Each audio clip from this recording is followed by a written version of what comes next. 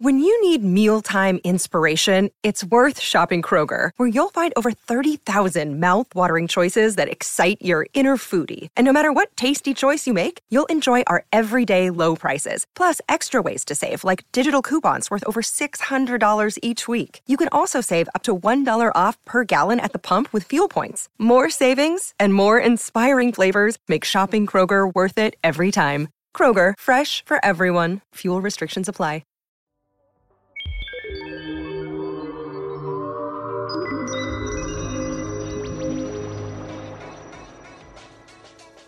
Hello and welcome back to the Space News Pod, Space Cadets. My name is Will, and today I'm going to talk about the Flat Earth Society. What is it? Where did it come from? What do they believe in? Well, we know they believe that the Earth is flat, but why do they believe it? But before I get into that, let's get into a couple thank yous. Thank you for all of our Patreon patrons. Thank you so much for your continued support. Thank you for everybody who's following on social media at Space News Pod. Thank you for anybody who's subscribed on YouTube, youtube.com/Space News Pod. Also on Twitch, twitch.tv/Space News Pod. If you really like the content on this podcast, make sure to hit subscribe right now to get this in your podcasting platform every single day. Listen to it on your way to work. Listen to it in the shower. Listen to it wherever you want to listen to it. On your run, on your jog, whatever you want to do while you're working out. Thank you so much for subscribing. You are amazing.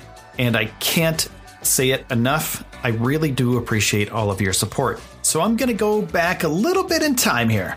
When I first heard of the Flat Earth Society, it was on a punk rock song when I was younger. It's called The Flat Earth Society by Bad Religion. It's an amazing song. If you've ever listened to punk rock, this is a great song from an older, great band that you might not have listened to, so go back, check it out. So where did the Flat Earth Society start?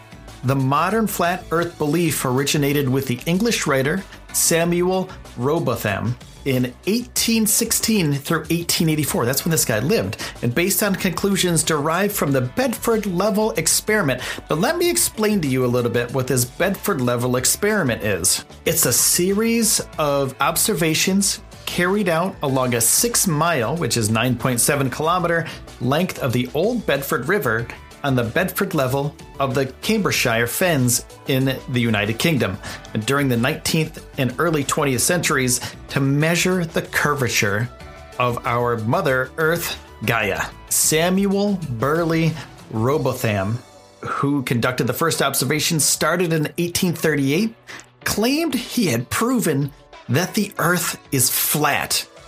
But in 1870, after adjusting Rowbotham's method to avoid the effects of atmospheric refraction, Alfred Russel Wallace found a curvature consistent with the spherical Earth. So all the way back in 1870, this was proven wrong. The flat Earth was proven wrong way back then, but the Flat Earth Society continues today. So Rowbotham wrote, "If the Earth is a globe and is 25,000 English miles in circumference, the surface of all standing water must have a certain degree of convexity. Every part must be an arc of a circle. From the summit of any such arc, there will exist a curvature or a declination of 8 inches in the first mile. In the second mile, the fall will be 32 inches. In the third mile, 72 inches or 6 feet. And he's measuring this on a slow-flowing drainage canal running in an uninterrupted straight line for 6 miles. So according to this, the first few miles of the curvature would be so great that no difficulty could exist in detecting either its actual existence or its proportion. In the county of Cambridge, there is an artificial river or canal called the Old Bedford. It is upwards of 20 miles in length and passes in a straight line through that part of the fens called Bedford Level. The water is nearly stationary, often completely so, and throughout its entire length has no interruption from locks or water gates of any kind, so that is it. In every respect, well adapted for ascertaining whether any or what amount of convexity really exists." So the experiment goes down, they measure everything, and they find that the Earth has no curvature. So let me back up a little bit here. So the At this point in time, there were a lot of people from the old school who didn't believe in science. They didn't believe in the scientific method. What they thought was that the Earth was a disk, right? And the North Pole was the center of this disk. And that's it. Like, the Earth is flat and it's a round disk. So for this first experiment at the site, it was conducted by Robotham. In the summer of 1838, he waded into the river and used a telescope held 8 inches above the water to watch a boat with a flag on its mast 3 feet above the water row slowly away from him. He reported that the vessel remained constantly in his view for the full 6 miles to Welney Bridge, whereas had the water surface been curved with the accepted circumference of a spherical Earth, the top of the mast should have been some 11 feet below his line of sight. And he published this observation using the pseudonym Parallax in 1849 and subsequently expanded it into a book, Earth, Not a Globe, in 1865. And he did these experiments several times, but his claims received little attention until in 1870, somebody named John Hampton offered a wager that he could show by repeating the experiment that the Earth was indeed flat. So Alfred Russel Wallace accepted the wager. Wallace, he's a surveyor, and he knew physics, and he avoided the errors that these guys, the flat earthers, had done in their experiments. He set a sight line 13 feet above the water, and that reduced the effects of atmospheric refraction. And atmospheric refraction is the deviation of light or other electromagnetic wave from a straight line as it passes through the atmosphere due to the variation in air density as a function of height. And this refraction is due to the velocity of light through the air decreasing with increased density. An atmospheric refraction near the ground produces mirages. Such refraction can also raise or lower or stretch or shorten the images of distant objects without involving mirages. Turbulent air can make distant objects appear to wrinkle or shimmer, and the term also applies to the refraction of sound. Atmospheric refraction is considered in measuring the position of both celestial and terrestrial objects. So anything on the Earth and anything in the sky, you have to use this technique to make sure that you're seeing it properly. So they had referees at this thing. It wasn't just these guys standing there in the middle of the water with their telescopes out. No, they had referees. And Wallace was awarded the bet by the referee. And then Hampton, who's a sore loser, published a pamphlet alleging that Wallace had cheated and sued for his money back. And not only did he want his money back, but this went to court. There were numerous court cases, and the result was that Hampton was imprisoned for threatening to kill Wallace and for libel.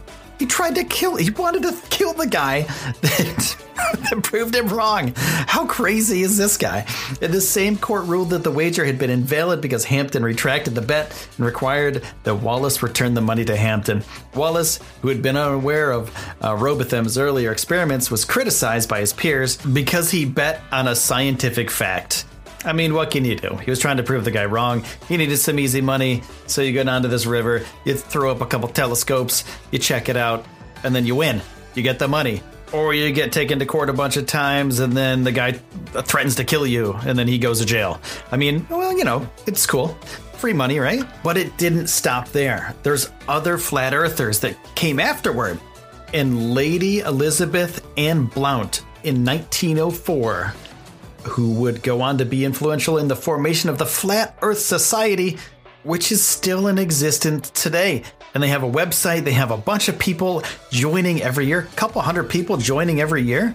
And, you know, people are flocking to it. They think it's a real thing. It's not. It's been scientifically proven wrong. I mean, refraction, right? Refraction proves it wrong 100%. Sorry, flat earthers, if you're out there listening, you're wrong. Science it up. Think about refraction. It can produce the results noted by Blount. Because the density of the Earth's air in the atmosphere decreases with height above the Earth's surface, all light rays traveling nearly horizontally bend downward, assuming a curve or change in air temperature along the line of sight. And this phenomenon is routinely allowed for in leveling and celestial navigation. So remember when I said that book earlier, Earth, Not a Globe? He proposed that the Earth was a flat disk and the center is at the North Pole, and also the southern edge of this flat Earth was an ice wall, a wall of ice, Antarctica. And the same Samuel Robotham guy further held the belief that the sun and moon were 3,000 miles above the Earth, that the cosmos was 3,100 miles above the Earth. He also published a leaflet titled The Inconsistency of Modern Astronomy and Its Opposition to the Scriptures, which argued that the Bible, alongside our senses, supported the idea that the Earth was flat and immovable, and this essential truth should not be set aside for a system based solely on human conjecture. So you remember Miss Emily Blount from before? Well, she did, she made the Flat Earth Society to begin with, right? She was part of that whole process. But since then, it's been disbanded a bunch of times. It came back, it went away, it came back. But now it's back again in full force. In 2004, Daniel Shenton resurrected the Flat Earth Society, based it around a web-based discussion forum, a message board, and it eventually led to the official relaunch of the society in October of 2009. But it also started accepting new members in 2001. Thomas Dolby was a guy that joined up. Thomas Dolby is a musician from the 80s. You remember that song? Blinded me with science, science, science. That guy, he's part of it. So this guy, musician, very talented, super talented guy, he's part of the Flat Earth Society. And as of July of 2017, over 500 people have become official members of the Flat Earth Society. And you can become a member of the Flat Earth Society by going to their website. I'm not going to promote it because I'm going to be frank here. It's not real science. I don't want to promote something that's not real science. So you can go join their club, though. You can go join the Flat Earth Society and you can opt in. You have to send them a postcard, though.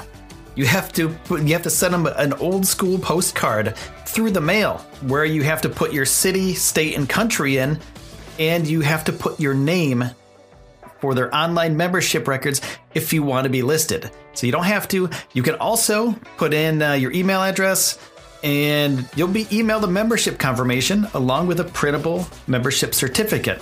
So this is all done through the regular mail, I guess because they want serious people instead of just people spamming their email addresses. So there's a lot more information that you can find on the web about, the way that the Earth is actually curved. You can see it. You can see it from the space station. You can see it from space. Pictures of the Earth from space are beautiful. Absolutely stunning.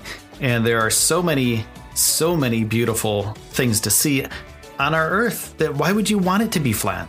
And there's also so many things that I didn't get into about the flat Earth. What happens if you fall off the side? Will gravity keep you on our flat Earth? Is it actually, how thick is it? How thick is the Earth? What happens when you go to the ice wall? What's there? How do you get over the ice wall? Can you get over the ice wall? And what happens if you go over the top of it? Do you just fall straight off the other side into space? I'm going to talk about that in another episode because I just don't have time this time, people. There's a lot of stuff to cover here. So, that being said, this is the end of the episode. I want to say thank you for listening. You're amazing. Thank you, thank you, thank you. And if you have any ideas about the flat Earth, if you're a flat earther, I want to know how you came to your conclusions.